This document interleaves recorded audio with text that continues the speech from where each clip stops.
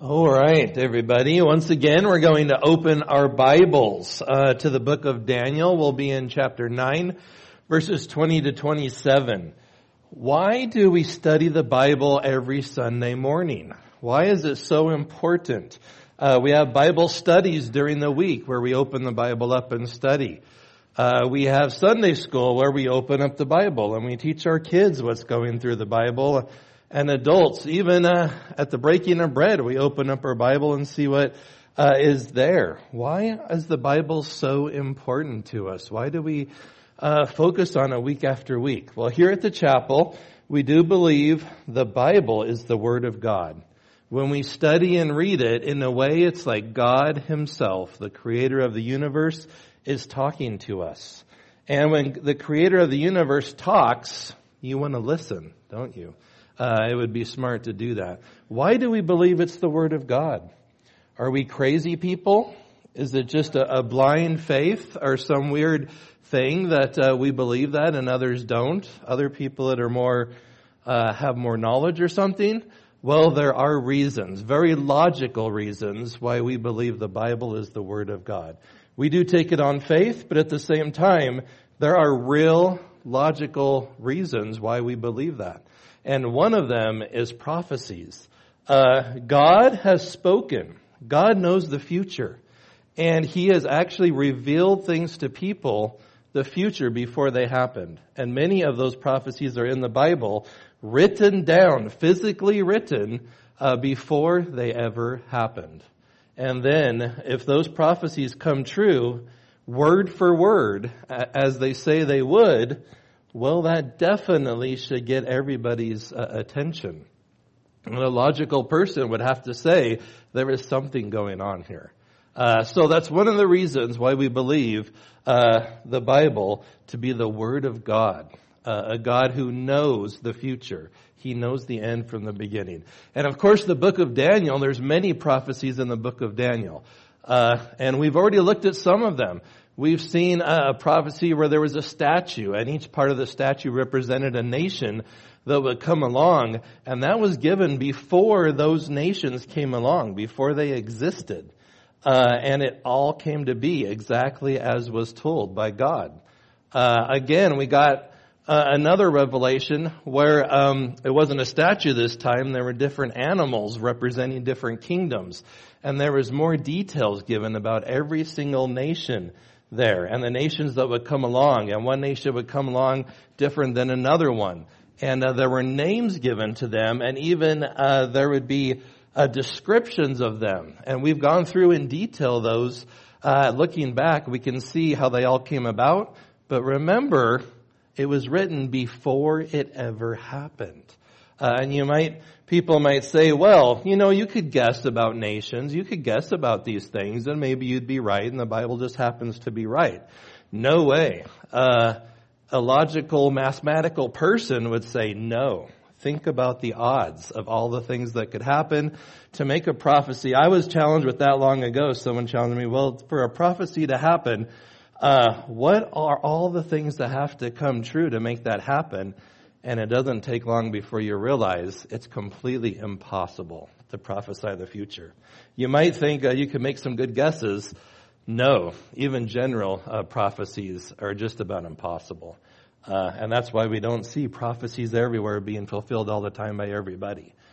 And a prophecy that's given, even a specific one that comes true, is an amazing thing. Outside of our time domain, there is something more going on here.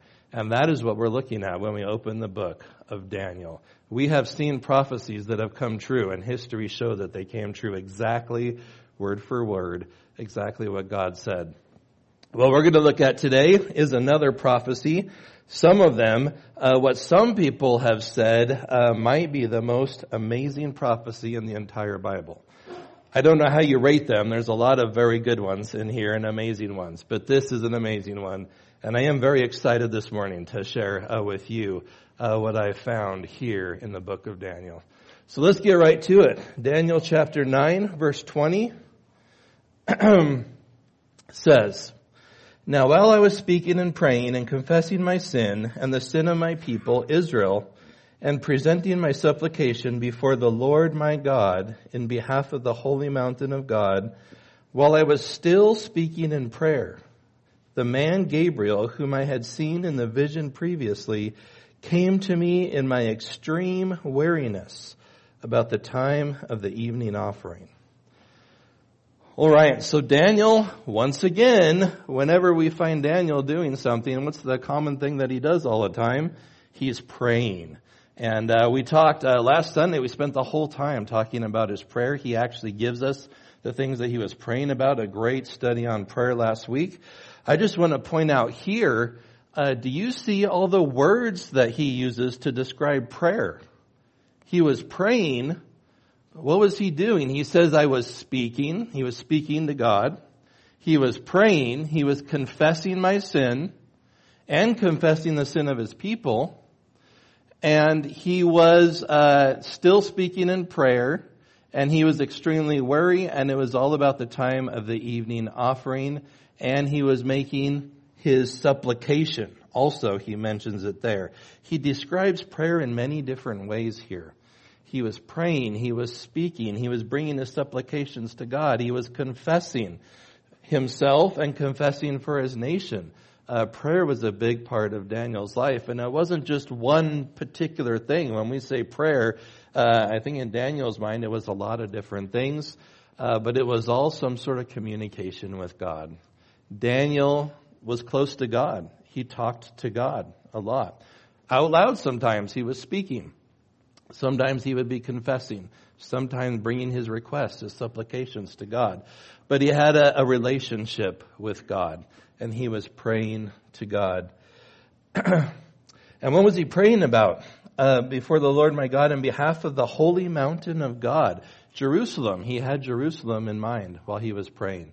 And again, last week we looked at a lot of the details of that prayer. You know, one thing he said last week we read, he said, oh God, don't delay. Don't delay in answering this. Don't delay in what you're about to do. Well, talk about not delaying. What happens while he is praying? Well, he hasn't even said amen yet. What happens? While I was still speaking in prayer, the man Gabriel, whom I had seen in the vision previously, came to me in my extreme weariness. How's that for an answer to prayer before you even say amen? The angel Gabriel, here he calls him the man Gabriel, interesting. But Gabriel had already visited Daniel and given him some information, and now he's back. And we're going to see what Gabriel has to say, ultimately what God has to say to Daniel here. He was extremely weary. Weary of what? You know, I think he prayed so much, and we've read earlier in these visions and stuff when he saw them, it made him like sick and weary. It was really hard for him. And again, he's praying and he's weary. It's almost like he wrestles in prayer. His prayer was like, came from the bottom of his heart and his soul, and his body was tired from praying. He prayed so much. So if you try to picture him praying in your mind, which we should be doing as we go through Daniel, it's not more of a guy that's, he's praying. He's tired. He's wrestling in prayer. He's given it all that he got, and he's extremely weary here. Interesting, he says it's the time of the evening offering. Were they doing the evening offering in Jerusalem? They were not. Probably almost about 70 years now, they had not been doing that. There was no evening offering yet. In Daniel's mind, he still remembered every day when the evening offering would have been. And maybe his prayer kind of went along with that. And he thought about that while he was praying. He gave me instruction and talked with me and said, "O Daniel, I have now come forth to give you insight with understanding. At the beginning of your supplications, the command was issued, and I have come to tell you, for you are highly esteemed. So give heed to the message and gain understanding of the vision." So Gabriel has some things to tell Daniel. And these are exciting things. I think Gabriel's excited to tell him this. Notice Daniel says he gave me instruction. Some of the things he's saying are instruction. Some is just information, and some is understanding. He does all of those things. O Daniel, I've come forth to give you insight with understanding. And then this phrase, which I really have come to think is a great phrase here. At the beginning of your supplications, the command was issued. We're about to see an amazing prophecy that starts on an exact day. And God's going to give some things that will happen in an exact timeline. That's just amazing. There will be a command given. There'll be things happening. And we're going to actually talk about prophecy clear to the very end of everything in what Gabriel is about to say. And what put all of that in motion, all of these things that are going to happen, the decree and all these other things, what put it in motion? What started everything? I don't know for sure, but what does Gabriel say here? At the beginning of your supplications, the command was issued. Wow. Daniel got on his knees to pray. And what happened at that moment in time when he started praying? Gabriel tells him there was a command issued. I don't know if this was exactly the command that we're going to talk about later, the human command. It seems to me like there was a command from God in heaven. It's like God and the angels were ready. We're going to start on this amazing prophecy. We're going to start on a journey that's going to take us right to the day that Jesus comes into Jerusalem, dies on the cross to make atonement for the iniquity of the world, and leads us eventually into a 7-year tribulation period that leads into the kingdom on this earth. All that's going to happen, and it's going to start on a day that God sends the angels out and everyone to start doing this. And when is the point where it's all going to start? The point where one man got on his knees and prayed. That's just amazing. Is prayer powerful? Some of these thoughts I'm kind of adding just in my own thoughts here, but it just seems like God in heaven was waiting for someone to pray. And that put into motion an amazing set of events that would bring salvation to the world and just amazing stuff. All because one man prayed. Does that make you want to pray? I hope it does. Who knows what powerful things could happen when you pray, when you humble yourself before God and pray. Pray about big things. Pray about small things. Pray for nations. Pray for people. Pray for big things. And you know what? Maybe heaven's just waiting for you to pray, to start something. At the beginning of your supplications, the command was issued, and I have come to tell you, for you are highly esteemed. Wow, that's an amazing thing. Who would like an angel sent from God to say that about you? A great thing. So give heed to the message and gain understanding. Well, everybody, I'm going to say to you, I want you to give heed to this message, and let's see if we can gain some understanding this morning from what Gabriel told Daniel.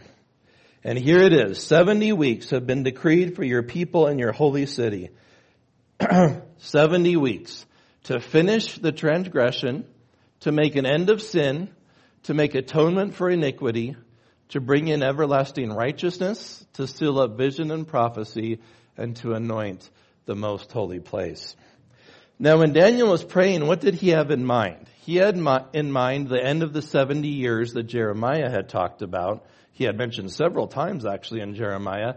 And he was thinking about physically going back to Jerusalem, rebuilding the city, and, things like that. The Jews coming back there. That was on his mind. At least from his prayers, we know that mostly was there.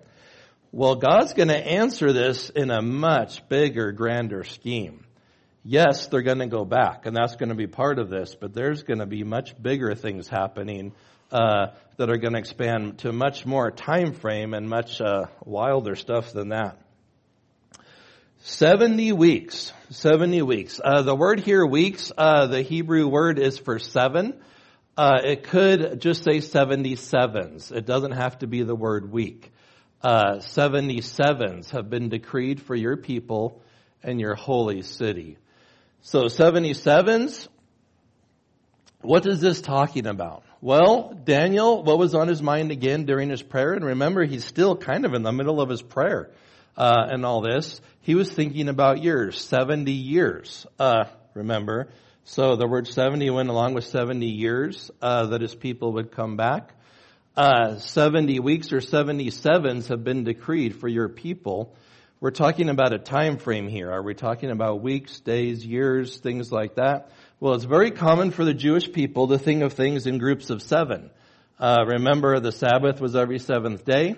Every 7th year would be a Sabbath year, and that was a very important thing to God.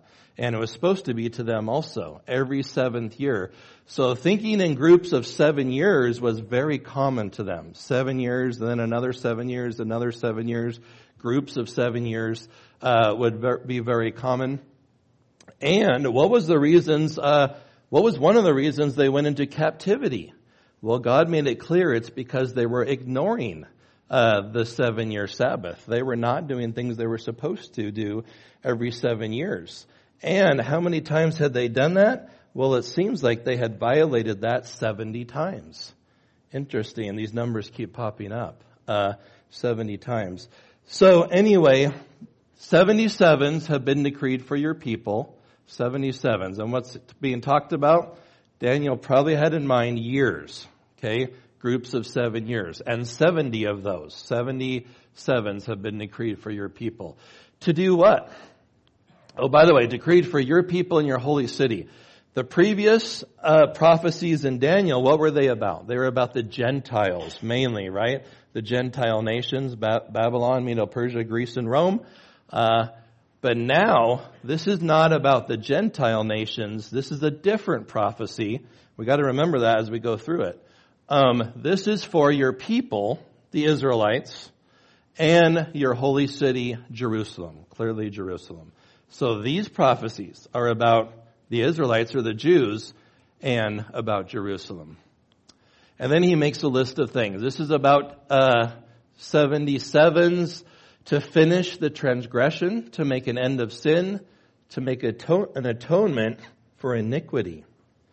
Wow, those are some pretty big things. Transgressions, sins, and iniquity. All different words to describe similar things, but a little different. Different types of sins. To finish transgression. To make an end of sin. An atonement for iniquity. Well, when you hear the word atonement for iniquity, what do a lot of you think of?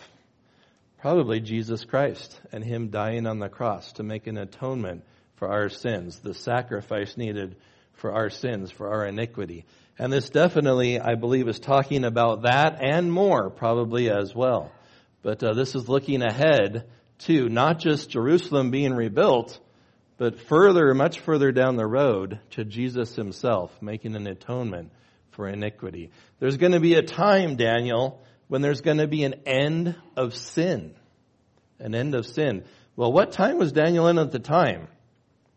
Well, they were in captivity. Why? Because of sin. Could we say that's a time of sin? Their transgressions and their sins.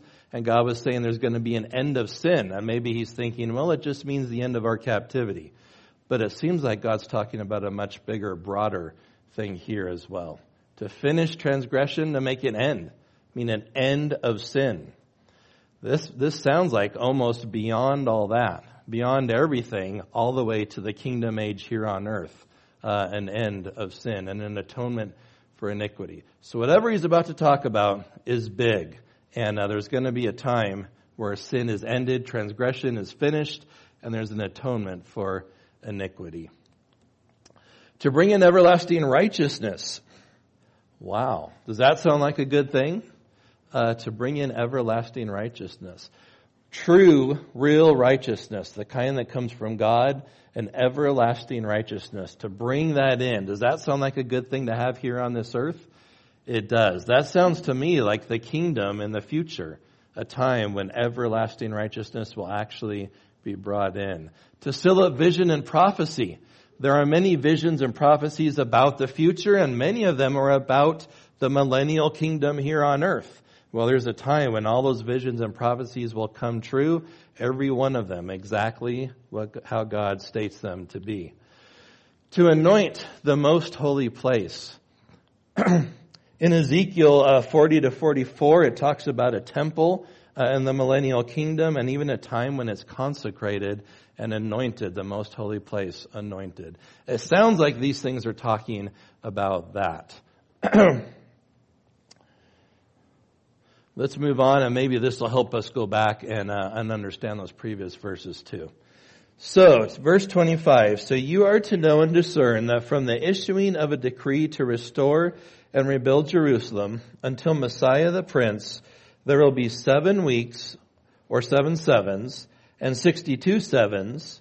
It will be built again with plaza and moat, even in times of distress.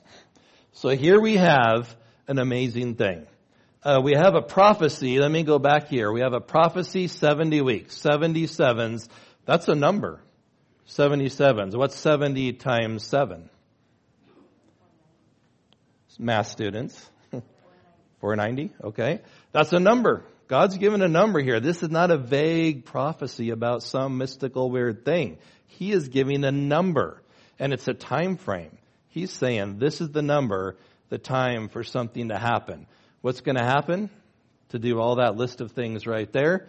And you might think, wow, that's a number. I wonder when it begins. Well, here it is in the next verse. You are to know and discern that from the issuing of a decree to restore and rebuild Jerusalem. 490 years, where does it start? A decree to restore and rebuild Jerusalem. If we go back and look at Ezra and Nehemiah, we can see a few different decrees there. Many ones in Ezra were a decree to go build the temple again. Most of them were that and focused on other things. But there is one in Nehemiah chapter 2 that is a decree to restore and rebuild Jerusalem. There is someone, Sir Robert Anderson wrote a book a while ago called The Coming Prince. He studied this prophecy we're looking at right here. He checked into the dates. He tried to figure out historical dates and what everything was. And he figured that in Nehemiah 2, when it said the month of Nisan, which is what it says right there in your Bible, he figured that to be the year 444 BC, and it would actually have happened on March 14th. So we have a date, March 14th, 445 BC, a day in time. And how many weeks are we talking about here? Well, he said 70 weeks. Now we're going to get into some more details here. So the issuing of a decree to restore and rebuild Jerusalem until Messiah the Prince. There will be, and we have more numbers, 7 weeks or 7 sevens and 62 sevens. Okay, so the time from that until Messiah the Prince is going to be 7 weeks plus 62 weeks. 7 weeks. Well, 7 times 7 is 49 years. All right, so we have 49 years there. So we start with a decree in Nehemiah 2 to rebuild Jerusalem. And then we go 49 years from then. And by the way, remember, this is all prophecy. All future hadn't happened yet. The decree hadn't actually happened yet to restore Jerusalem. So anything happening at all to fulfill this would be an amazing thing that shows that God knows what he's talking about. The decree did come. And what happened 49 years after the decree? Well, it took a long time to build Jerusalem the way it says here. It says with plaza and moat. Plaza would be an inside area. Moat sounds like there's a lot of ways to translate that word, but all those words have to do with outside the wall. So things inside the wall and outside the whole city built. How long did that take? Well, it sounds like it took about 49 years to do. So God said there would be a decree, and yes, there was a decree. He said it would be 7 sevens, whatever that meant. Well, it took about 49 years to accomplish rebuilding all of that. But then after that, there'll be another 62 weeks. So 62 times 7, that's 434 years. And we're supposed to add those two together. So the time from the decree to rebuild to Messiah the Prince is how many years? Well, we add 434 plus 49. Anyone getting their calculator out? Turn your calculator on your phone there. You can if you want to. We're going to do some more math. Check my math, everybody. See if it's right. Yes, we're doing math at a church service. Kids, you say in math class, we'll never use this in the real world. Here we are at church on Sunday morning. Who came up with the numbers? God did. I think this is really exciting to calculate God's numbers and see where it goes. Okay, so if we add 434 plus 49, what do we get? Okay, 483 years. Okay, if we're going to figure out, I want to know, are you guys curious to know from that day in time, what's exactly 483 years later? Because it says there's a time here, an exact time. What happens right then? I want to know. Well, if we try to figure that out, it gets kind of confusing because there's a lot of things you have to factor in. How many days are in a year, everybody? Yell it out, everybody.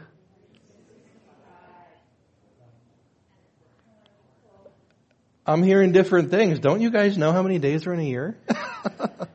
365, yeah, we had a quarter, but some of you were saying, it's even different than that. Well, what do we do about that? I got to do some great studying on this. I was so excited to take this passage, and I was really excited to look at these numbers. If you go back to Genesis and you look at the flood, there are many dates given. Do all the math back there. Yes, math again in the Bible, and you realize all the months were 30-day months back then, according to God's prophetic timeline. And you put that together, and you have a year that's 360 days. 360-day year. And then you jump ahead to, if you look at Daniel 7, how long is the Great Tribulation in Daniel 7? It's 3.5 years. According to Revelation 13, the Great Tribulation is 42 months. According to Revelation 12, the Great Tribulation is 1,260 days. You guys got your calculators out? Did you figure all that? Well, if you do the math, guess how many days are in a month there? 30 days. How many days are in a year? 360 days. From the very beginning, Genesis to Revelation, it seems like God's prophetic timeline, and that's the important one, has a year being 360 days. All right? And so, 360 days is what we should figure our year to be. How do we jive that with our calendar and timeline and figure out where this day is? Well, one of the easiest things to do is you just multiply 483 years times 360 days. And you get 173,880 days. Right, everybody? Hopefully you're checking my math there. I double-checked several times. So there you go. That's the amount of days. What happens that amount of days from March 14th, 445 BC to then?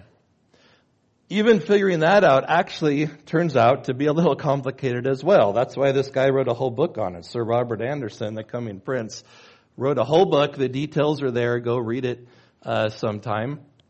But he figured out, that gets us kind of close to a time frame when Jesus entered Jerusalem. The triumphal entry, which according to his historical records, he looked into Passovers when those were, and he could follow that and make a chronology and stuff, and he figured out the triumphal entry to be April 6, 32 AD. But you know what? That's not exactly 173,880 days. So he did some research and he did some thinking. And he realized, you know what? Wait a minute. BC and AD, do you realize those are the same year? 1 BC and 1 AD is the same year.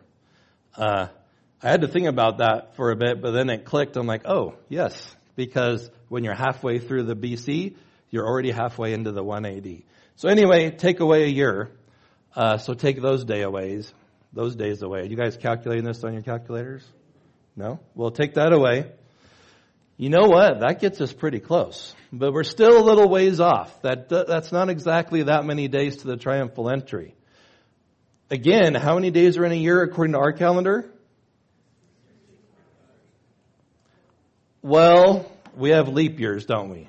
Every 4 years, we add a day. So that actually affects all of that. And if you do all that math, whoa, that gets you really close to the exact day that the decree went out, to the day of the triumphal entry. It's only 3 days off. 3 days, and that's amazing. Could you prophesy anything that would happen, 500 years from now and be within 3 days of it? That's an amazing prophecy, isn't it? I'm not done yet. God isn't just amazing. He's very precise.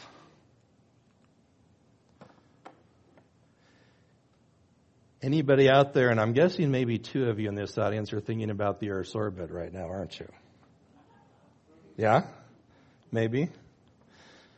A leap year doesn't really account for everything. The Earth's orbit actually is 1/128th, a little different than what we do with our calendars. So every 128 years, if you're going to be precise, which God is pretty precise, isn't he? He's the one that put the Earth in orbit around the sun. He knows exactly how long it takes. If you figure that in, guess what? That takes 3 days off of your number. And guess how many days that is?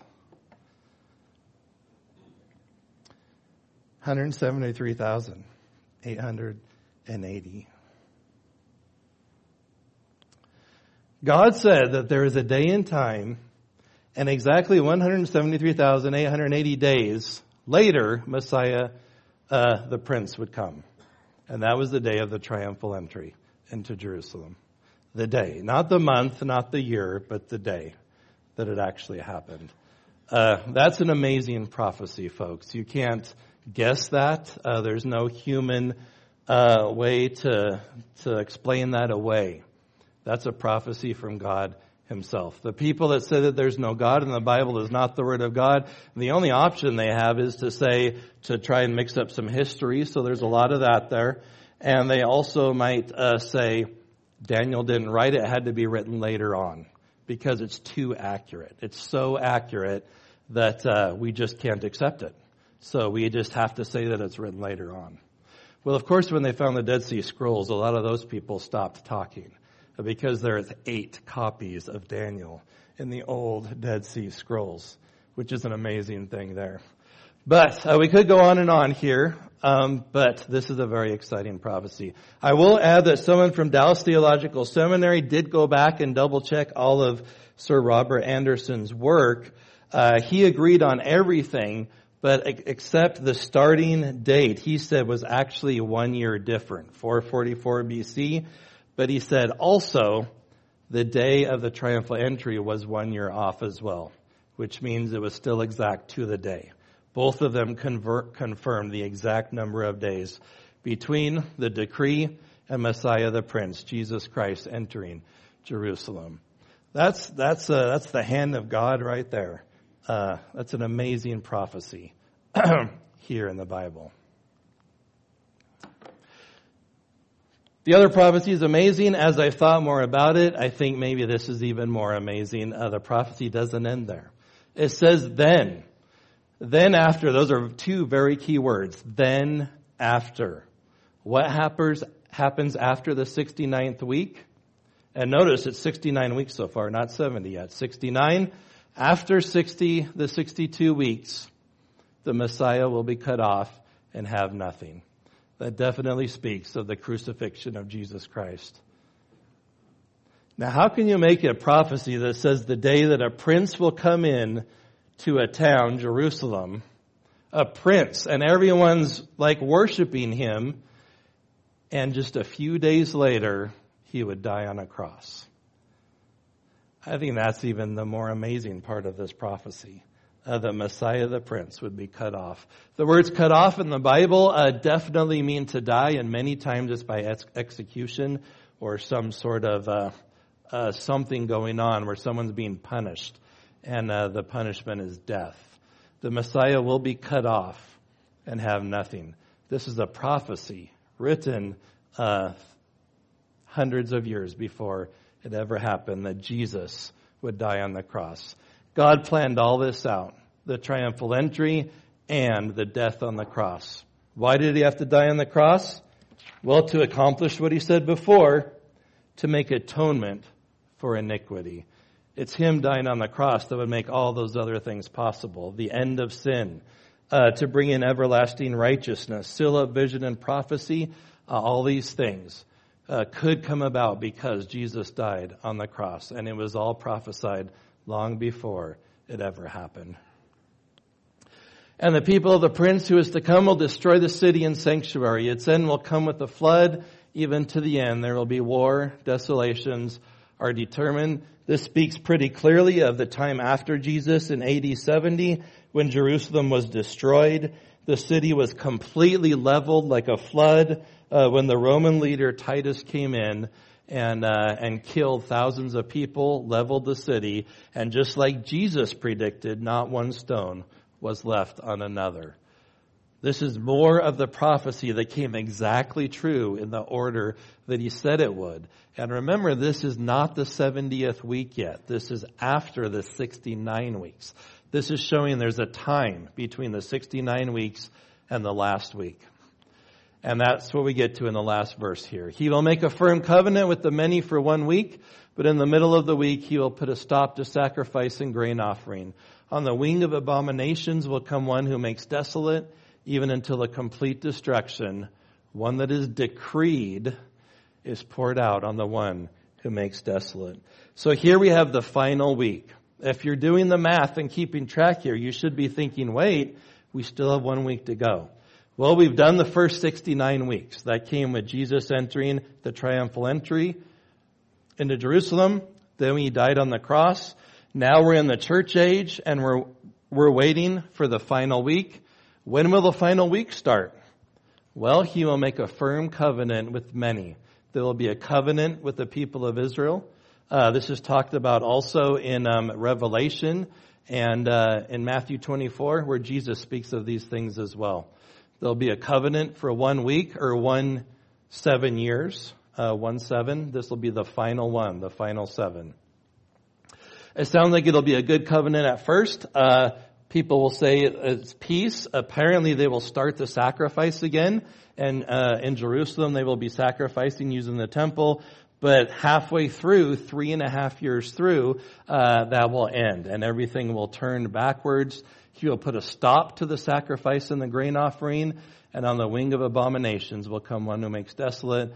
More details about that in Matthew 24 and Revelation.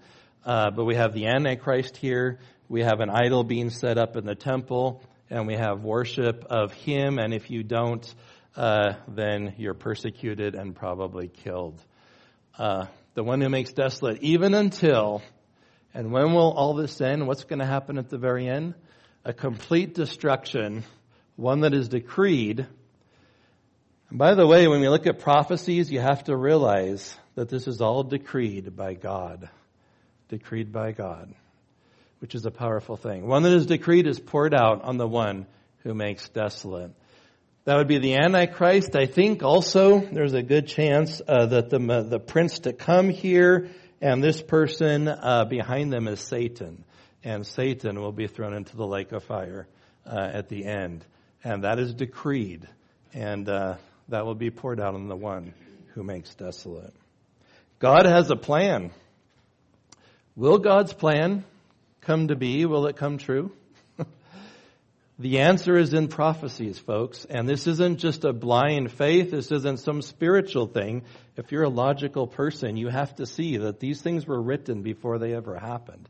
And there is a God who reveals the future. And that's an amazing thing. And that's, like I said, why we can believe that the Bible is the Word of God. Many other prophecies that have come true.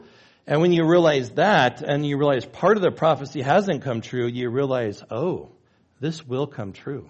Exactly as it says, word for word, like God said it will. We can be sure of that. It will come true. Makes me want to read the Bible more when I think about this. Hopefully it makes you want to do that too. What else is in here? If this is truly God's Word, we need to read it and we need to know it. God has a plan, and it included the Messiah coming into Jerusalem to big shouts and joy and worship and him dying on a cross just a few days later. Why did he do that? To make atonement for sin. God has a plan, and it included him dying on the cross for our sins. That's a great thought, that his plan will happen. We can be sure of that. And his plan involves saving all of us, and we can be thankful for that today. God knew what would happen. 183,000, whatever it was, days. What will happen in your life 243 days from now? Do you know? I know someone who does know. God does. 342 days from now, what will you be doing?